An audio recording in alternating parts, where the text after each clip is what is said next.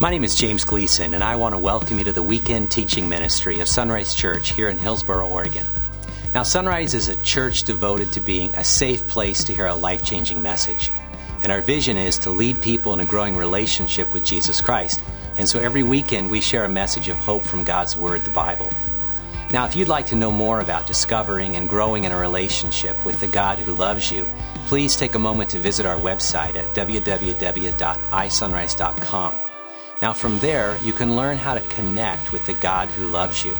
Then you can learn how to grow with others along the journey of life. You can learn to develop a heart to serve the least, the last, and the lost.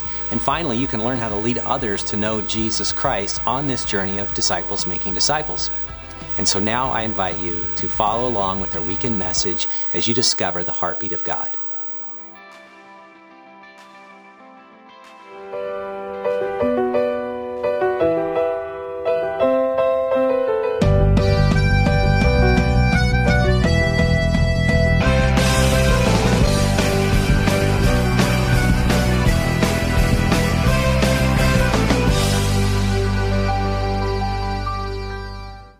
You know, when it comes to work, we live in a fascinating and tumultuous time.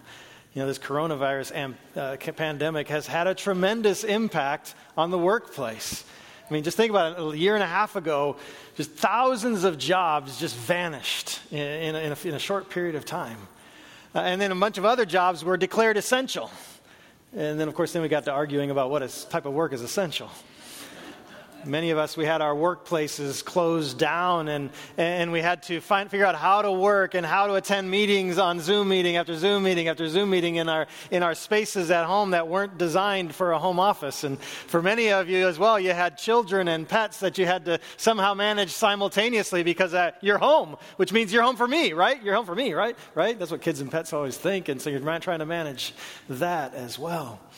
And then just when we were getting used to all of that new normal, things that changes upon us again. You know, as many office places and workplaces are opening back up, and as this pandemic we thought was coming to an end, we're hoping it will come to an end, and yet the workplace is shifting again. Again, a lot of places are opening up, but a lot of us, we're not interested in or going back to the workplace. And so, you know what? Resignations are skyrocketing. You've probably heard examples of different people, they're just in the middle of the day, walking off the job, never to come back. I don't need to be here.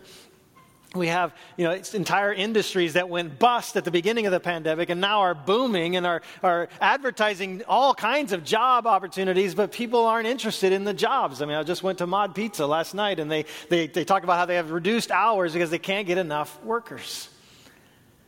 One way or another, I think we can know for certain that we are in the middle of a collective redefinition of what it means to work.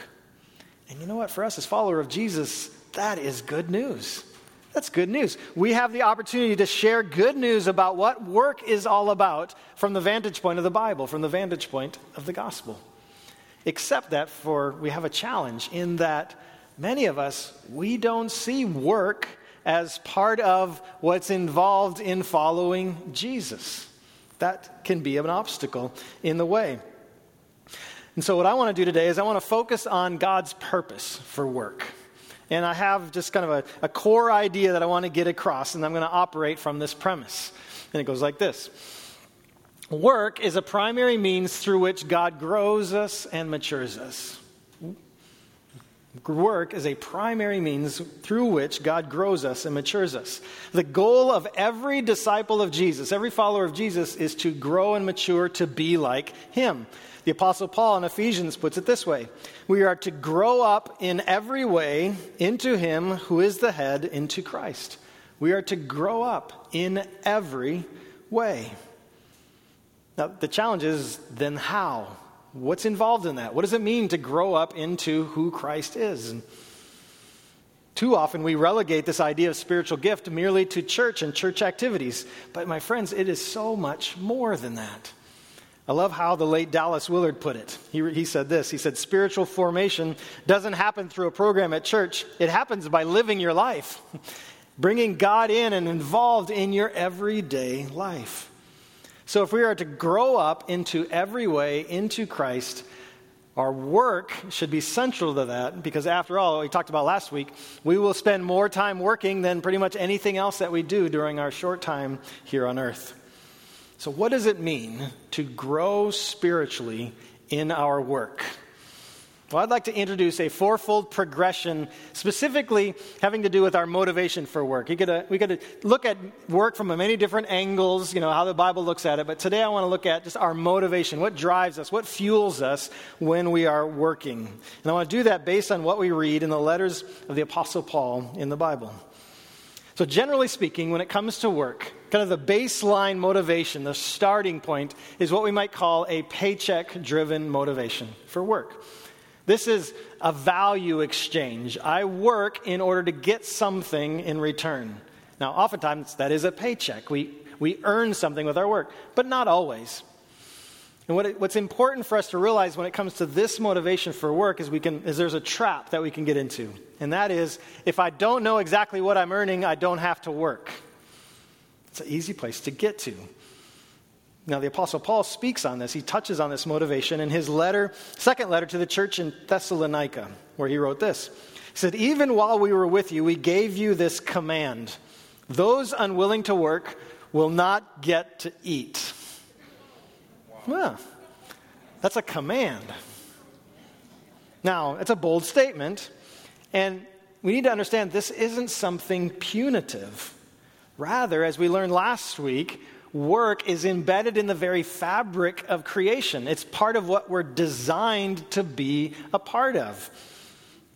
And when we work to meet our basic needs, which is what this is inviting us to do, we actually can find joy and satisfaction in that because it's part of what we were made to do. I remember, maybe you remember, the first time you received a paycheck. When I was in high school, I got a job. I was working in a small warehouse in the town where I lived, and we delivered electric motors. And so I'd get a work order, I'd pull it out of the stack, I'd go and I'd get the different motors that this company wanted, I'd bundle it together, I'd put it on a pallet, and then I'd put it out on the dock for it to be shipped.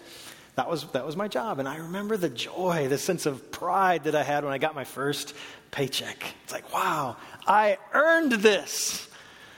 I also remember the shock and the horror of how much they took out for taxes. I'm like, you've got to be kidding me. Where did half of it go? But that was my paycheck. I did that. I earned that value exchange. And there's nothing wrong with that. That's part of what a motivation for work. There's nothing wrong with that unless that's all there is. If that's all there is, then you'll run into futility before long. The writer of Ecclesiastes touched on this. In Ecclesiastes 2, we read, "I came to hate all my hard work here on earth, for I must leave to others everything I have earned." If you know this book of Ecclesiastes, it talks about life under the sun. If you don't have God involved, if there's nothing outside of what you see here on earth, this is kind of where life will end up, including work. If work is all there is, if it's just a value exchange, pretty soon you're just going to come to hate it because you can only earn so much and you can only keep so much. And when you die, you leave it to somebody else. So if that's all there is, then it's just not enough. We need something more than that. And good news is there is something more than that. As we mature, we discover there's a second motivation for work, what we might call a purpose-driven motivation. Now, with this motivation, we see work as part of God's design, again, linked to what we talked about last week. But not just design for humanity in general, but design for each one of us. We have a unique role to play, something that God has in mind. The Apostle Paul touched on this in Ephesians, where we read this. He says, "God saved you by his grace when you believed, and you can't take credit for this. It is a gift from God. Salvation is not a reward for the good things we have done." Okay, do you see the paycheck-driven or the value exchange motivation there? It's like that's not what's going on. So none of us can boast about it, for we are God's masterpiece. He has created us anew in Christ Jesus, so we can do the good things he planned for us long ago. And we see clearly in this passage that hard work, diligent work, excellent work, or any kind of work doesn't get us the good life that we desire. Work doesn't get us into God's family. Work doesn't keep us in God's family. By grace, we are saved from our sins. By grace, we are invited into God's family. But then that begs the question, what are we saved for? And that's what we get in the second half of this verse here.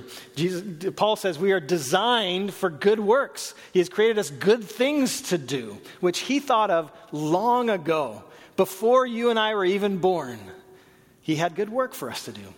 And I think there's great encouragement in that. I mean, think of this. When God dreamed of you, when you were in his mind's eye, he knew you were going to reflect something of him that nobody else ever can or ever will.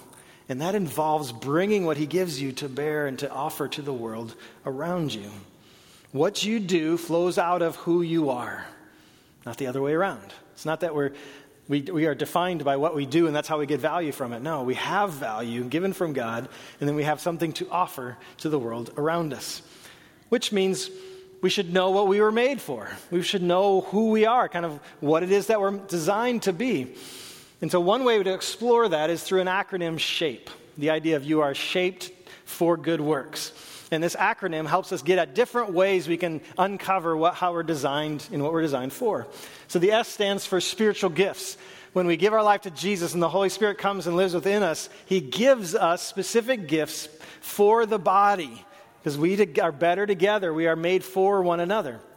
And so things like teaching and leading and serving and giving and things like that are gifts. Some of us have more of than others, and that's part of the design. So what spiritual gifts do you have? Heart. This one gets at the idea of passion. The idea of what gets you motivated, what gets you amped up, what makes you want to pound the table saying this should not be or this should be. Or another way to look at it is, what is it that when you're doing this particular thing or this particular way you're doing something, you feel this sense of awe, this sense of yes, this is what I was made to do. There's a joy in that, a satisfaction in it. That's all this idea of the heart. Our abilities, you look around, you hang out with people long enough, we have different abilities. Some of you are good with your hands. If you're a dentist or a doctor, you'd better be, right? Some of us are more athletic, or are good at working with machinery or things like that. Some of us are very intelligent and are able to focus on details and be able to manage things over a long period of time. Some of us, we're good at relationally, good at marketing or motivating others. I mean, there's so many different ways that we have abilities that we can know. What are the abilities that you have that maybe others don't? Similarly with personality, we all operate in this world differently. Some of us we're detail people. Others of us wouldn't know a detail if it hit us in the face. Some people, your gut level decision making, right? I just feel like this is the right decision. Others of you are like, nope, got to have the pro list and the con list, and only if the pro list is longer than the con list am I going to do that. It's a personality style. Now, some of us are people. You love being with groups of people. Can't wait to be with groups of people. Others of us, we can't wait to get some alone time, and I just want to be by myself. Right? Some personalities. And the last one is experiences. Every one of us have unique experiences that we walk through in life, and they become a gold mine to be able to give away and to help others. So how are you shaped? You explore in each of these areas, and you uncover different aspects of things that make you unique, and you have something unique to offer to the world around you. This is the very reason I'm sitting up here right now, is going through a process similar to this. The first time I had the opportunity to speak in public, I was 10 years old. At my church, they invited me to be a part of a dramatic speaking situation there. I was invited to share some things I memorized, and I shared them. And I remember I loved it. I didn't know why I loved it. I didn't know that I would love it, but I just remember really enjoying that. I can still picture myself in my mind there doing that, even though it was 10 years old. But then in my early teen years, I developed some pretty strong insecurities, and I avoided speaking up in groups. Sometimes that happens where there's obstacles in the way, even of what we're made to do, and it seems like we become to places where it seems like that's so far away. I mean, for me, by the time I got to high school, I was basically a wallflower. Quiet, shy, keep to myself. At school, you'd pretty much always find me, if I had any free time, I was in the library reading or studying. Just to give you an idea, I used to read encyclopedias for fun. Yeah, to give you a picture. Right now, it was good for me academically. I ended up finishing second in my graduating class. Did great for that. Which, interestingly enough, and ironically enough, the valedictorian, the salutatorian, the second in their class, they were given the opportunity to give a graduation speech, right? So they came to me a few months before graduation and said, hey, you're going to have this opportunity. And I was horrified. I mean, like, most of me was like, no way.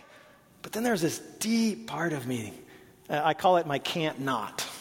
I kind of knew that I can't not do that. I felt compelled to do that. Nobody told me I had to do anything, but I just knew inside that's something I have to do. So the first time I stood up in front of 1,000 people and to give a speech, I was petrified. I mean, I was just, I was so overwhelmed. And yet, at the same time, I was exhilarated. There was something about that. I didn't know it at the time. And then moving into my college years and being at a large church and having some mentors speak into my life. And one in particular said, you need to know who God made you to be. And in particular, he pointed me to spiritual gift inventories. Maybe you've seen them. There's available online. There's a lot of different ones. And so I can be a junkie about such things. After all, I'm the guy who read encyclopedias. So I took a whole bunch of them. And each one, they kept coming back to two words, teaching and exhortation. Exhortation being kind of the motivation and, help people to go from here to here. You see a theme there. So as I entered into my 20s and that can't not part of me that compelled me to speak, to teach, kind of slowly overcame my fear of being up in front of people. Slowly. But I started purposely seeking out opportunities to teach at church, at work, in my community. I even joined a public speaking club called Toastmasters. Did you know such a thing existed? It's a great organization. You learn how to speak, and they're there to help you speak publicly. I did that 2 different seasons of my life. And then slowly over time, I gained experience and expertise so that now, 30 years later, this is a big part of what I do, and I love it. I get such joy and encouragement and such satisfaction out of teaching. And I get feedback from people that it makes a difference. I know that this is at least part of what I was made to do. It's part of my shape. This SHAPE acronym is something that we do cover in depth in our SERVE class that Jace mentioned earlier. And so I would encourage you, if that's of interest to you, that idea, not just about find a place to serve here, although that's important, but to find out who God crafted you to be and to walk through that process. So next Sunday, at August 22nd, 12:30, I invite you to join us for that. Now, finding your unique design is a really important aspect of work, but it's still not enough. In fact, if this is your only motivation to work as a purpose-driven motivation, pretty soon it can become self-oriented. And it's easy to get into an idea that the world around you and the people around you exist for you and your personal development as opposed to you giving what you have to them. And so we need to grow and mature in our understanding of work. And when we do, we find there's a third motivation for work, and that is a philanthropy-driven motivation. In other words, we see work as providing the means to give generously to others. We see this motivation also in Paul's letter to the Ephesians, where he wrote this. He says, if you are a thief, quit stealing. Instead, use your hands for good, hard work. Why? So you can give generously to others in need. Now, this is inviting us to work so that we can give. And we give both what we produce with our work as well as what we earn with our work. We come into this world, and this is what Paul's touching on here. We come into this world with a take mentality. This is our default because of sin. Everybody else exists for me. That's how we come out of the womb. And when we have that mentality, consumption is our driving force. But that's not how God operates. God doesn't operate. He didn't create us so that we can get something from us. He created us so that he could give something to us. That's what God right now is working. He's creating the universe. The universe is still expanding. There's still stars being created. God is still at work. And he's at work so that he could give to his creation. And when we become like him, that's how we operate as well. God says through Paul, stop taking. Don't merely take what others produce, work so that you can have something to give. This philanthropy-driven motivation is the foundation for every human institution. Any institution of people, any group of people trying to get something accomplished requires this. All the way down to the very basic institution on the planet, which is marriage and family tied to marriage. Marriage and family require a philanthropy-driven motivation for work because there's a lot of work involved in a marriage and in a family. Do I have an amen in the congregation? Yeah. The thing is, though, if you take a paycheck-driven motivation into your marriage and family, not that you're going to earn a paycheck, but remember, it's a value exchange to where I only work if I get something in return. If you take that into a marriage or a family, it's just not going to work. That sounds something like you do your part, and I'll do my part if you do your part. And if you don't do your part, then I'm now justified in doing something else or going somewhere else or somehow taking it out on you or something like that. It doesn't work. All it does is breed competition and consumerism. Interestingly enough, a purpose-driven motivation for work doesn't work either, because there are many things that are required in a marriage and a family that you won't feel called or created to do. Anybody feel called to change dirty diapers? No weirdos in here. Anybody, cleaning up vomit, doing the dishes, taking out the garbage, right? There's a lot of work to be done, and it's not necessarily that we feel called to do. It just needs to be done. And it requires this philanthropy-driven motivation, this idea that I work so that I can give to others. Churches also thrive when people participate with this philanthropy-driven motivation to work. For example, every Sunday morning here at Sunrise, what we do takes about 100 volunteers. Think about that, about 100 volunteers. Whether that's up here on stage singing or playing an instrument, or as you walk in the door and somebody greets you or points you in the right direction to find what you need, or somebody made coffee. The coffee doesn't make itself, right? Serving communion, you see that every week. We have people that are up here that pray for you after the service. We have people that are in the back right now in the dining hall making up a nice snack for you to be able to go back there and eat and talk to others, right? All that. They're volunteering. They're working with this philanthropy-driven mindset. So if you're not on a Sunday morning team, I'd strongly urge you to be a part of that team.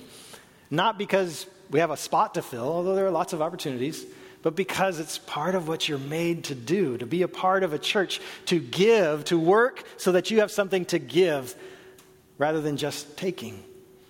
In addition, everything you see and hear at Sunrise only happens because of financial generosity, where you work, you earn a paycheck, and then you give part of it to your church so that we collectively can make an impact in the world around us. As my role as the administrative pastor, that's what I oversee, is paying attention to and collecting the money that you give and then looking to make sure it's spent wisely. Now, I tell you, we have some generous people here at Sunrise. I get to see firsthand how many of you have found the joy that comes from working and then giving. Sunrise people are generous people. That's who we are. And if you're a part of Sunrise, I hope that that's how you see yourself as well. Now, as wonderful as it is to have a philanthropy-driven motivation for work, it's still not enough, because it still doesn't get to the very core reason that we are even on this planet. What are we made for? Which brings us to the fourth and final motivation for work, which I'll call a praise-driven motivation. So we're going to look one more time at Paul's letter to the Ephesians to see this. It says, "Slaves, obey your earthly masters with deep respect and fear. Serve them sincerely as you would serve Christ. Try to please them all the time, not just when they are watching you. As slaves of Christ, do the will of God with all your heart. Work with enthusiasm as though you were working for the Lord rather than for people. Remember, it's the Lord who will reward each one of us for the good we do, whether we are slaves or free." Now, before I say anything else about this passage, I want to just address the idea of slavery. In Paul's day and age, slavery dominated the culture. It was the reality. And when he wanted to speak into and teach truth of the gospel to people in their context, that was their context. Now, what we do is we can take what Paul spoke in their context and apply it to our work context. And what you see here thematically, themes through this, is that when you've received Jesus Christ as your Savior, when you declare Him Lord of your life, one thing you can know to be true is that you no longer work for Intel, or for the Hillsborough School District, or for Starbucks, or wherever you happen to work. You work for King Jesus. That's who you work for. That's who your boss is. That's what Paul is saying here. Now, there are several praise words and phrases in this passage. That phrase, deep respect and fear, it's talking about earthly masters, but as we learned here, it's really about King Jesus. With deep respect and fear, it's a phrase that you'll see repeated all through the Bible, and it's a worship phrase. It kind of ties to that, what you might call that wobbly in the knees kind of feeling that you get when you're in the presence of something or someone awe-inspiring. That kind of drop the jaw and you go, oh, wow. That's kind of what that's getting at there. It's a worship phrase. Another worship phrase here is do the will of God with all of your heart. Again, that with all your heart, that single-hearted devotion. That's a worship phrase. To do so with enthusiasm, work with enthusiasm. The idea of having it be an overflow out of the good things you've already received. God has been so good, I cannot help but overflow in the work that I do. What Paul is saying here is something radical and incredibly relevant for us today. And I would summarize it this way. Your work is worship, and your workplace is holy ground. Your work is worship, and your workplace is holy ground. Now, if that sounds odd to you, it's probably because you've bought into a cultural lie. That cultural lie is that life can somehow be divided into sacred and secular. It's like we have two buckets. We have a sacred or a religious bucket, and then we have a secular bucket. And the things that we would call holy, we put in the sacred or the religious bucket, and everything else we put into the secular bucket. And so we have things in the sacred bucket like Bible reading and what we do here Sunday morning worship.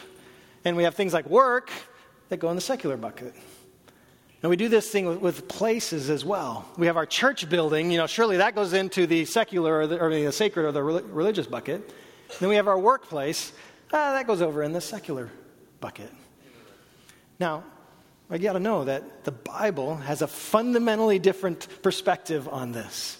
From the Bible's perspective, it isn't that activities or events or places are somehow sacred or secular. People are sacred. Through Jesus, God makes people holy, which means he sets them apart for his purposes. That's what holy means, set apart.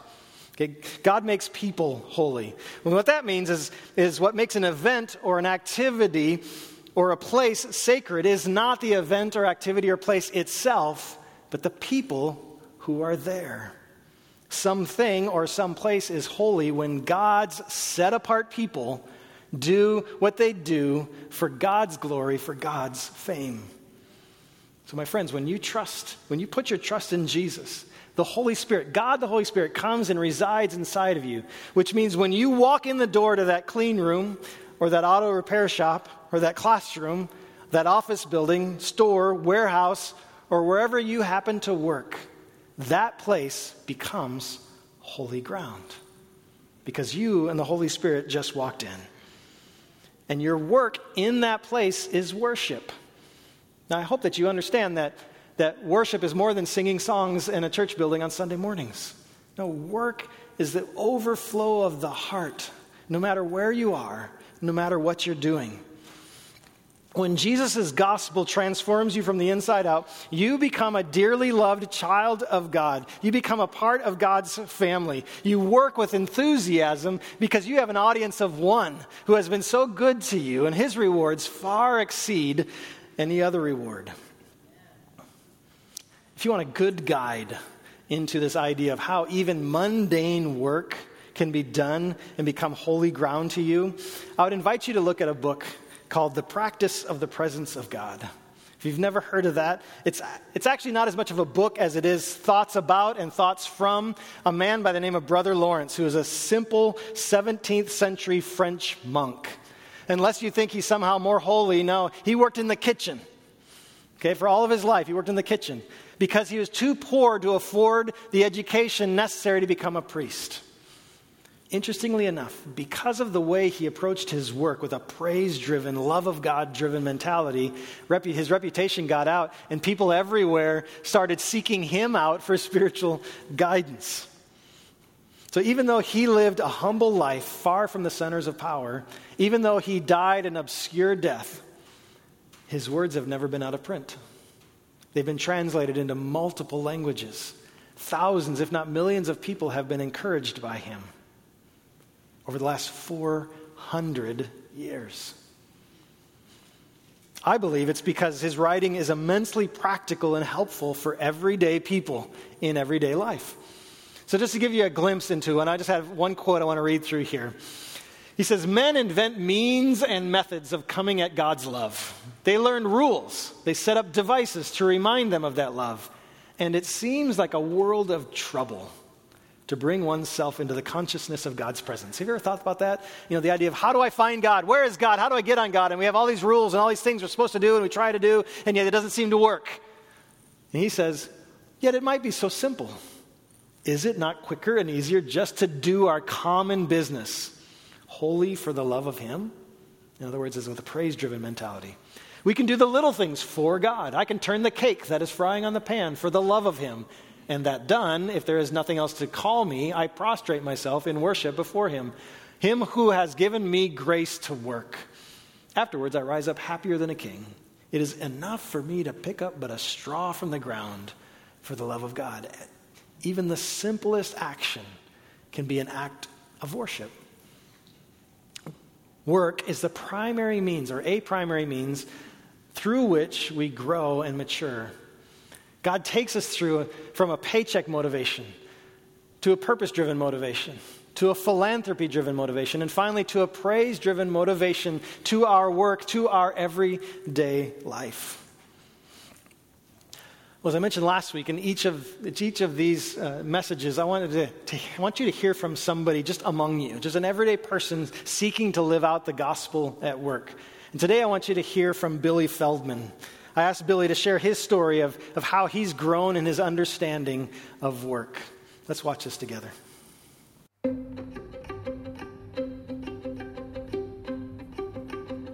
My name is Billy Feldman, and I've been attending Sunrise for a while now. You get the privilege of being on the worship team here. My work path actually started pretty young. I always had odd jobs in the summers, but I was a teenage parent, and so things changed pretty quickly and went into high gear where earning a paycheck was a pretty big deal. And so also just wanted to show everybody that I could do something with myself, especially being a three-sport athlete, doing all things, and wanted to show that I can make something. So really pressed into many different jobs, and from retail to construction, and kind of the same script. Just working hard, getting that paycheck, but also like advancing myself and trying to grow and getting that privilege and that title. And time after time, it just kept feeling like I kept hitting that ceiling. And that's about the time I think I had the first epic life burnout. About the time I met my wife, Lord blessed me with kind of a path of leading down to become a counselor. So I threw myself really into that experience, really just in this schooling and every work opportunity, because I felt so good at that time, because it's finally a time in my life where not only do I have a chance for a paycheck, but I have a purpose, I have a career, I have a title, and a way to help people, because that's always been something I've wanted to do. But again, started hitting that ceiling again of like, oh no, just something was missing. I just felt like a piece of breath was missing. And okay, so I started scrambling. I'll start my business. I knew I always wanted to do that. So I started to get my business and get that going. And that's when the second epic life burnout hit. And it's kind of pausing the story. You know, I've always been a believer, but always kind of one foot in, one foot out. And about that second burnout time, the Lord really started hitting me hard to like, do you know me? Do you incorporate me in what you do? And I hadn't. So just really trying to sink into that truth, that asking him, how do you want me to move forward with this? How do I respond to this? And really trying to move forward. And all of a sudden there was a shift. That's when things started to click. I feel like that's when things, all these pieces that I've been pursuing individually started coming together. Now, I'll be completely honest. I'm struggling on a day-to-day factor trying to incorporate and put him first. But I know as a believer, I know he's talking to me. I know there's something there. I know there's something to this pursuit. And when I put him and incorporate him, all these things start to line up. So I'm still figuring it out, and hopefully you guys can join me in finding that out too.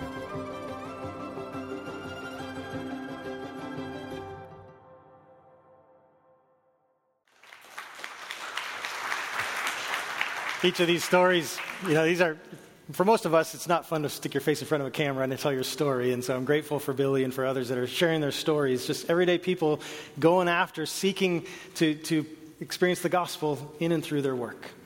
And so, my friends, we live out the gospel at work when we understand that our workplace is holy ground, that our work is worship, and that God's reward exceeds any other reward.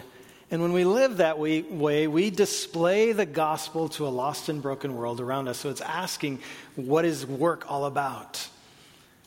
Now, how much better would it be if we could see our work as how God grows us and matures us, rather than other motivations like trying to prove something or trying to gain power or trying to earn more money or get certain... Wouldn't that be a better story to live and a better story to tell? Why don't we live that way as a church? Would you pray with me? And so, Father, Creator, Lord of heaven and earth, none of this is an accident to you. What is going on in the world around us, what is going on in our work and other work around us, you thought of this ahead of time, and you have good work for us to do. And so as we put our trust in Jesus, as we look to him for hope and help, would you give us wisdom into who you made us to be? And then would you help us to overflow from your goodness to the world around us, to bring the work that you've given us to do, to bear on our workplace, the people around us, so that we might display your goodness through us. Give us wisdom in that. We pray in the name of Jesus. Amen.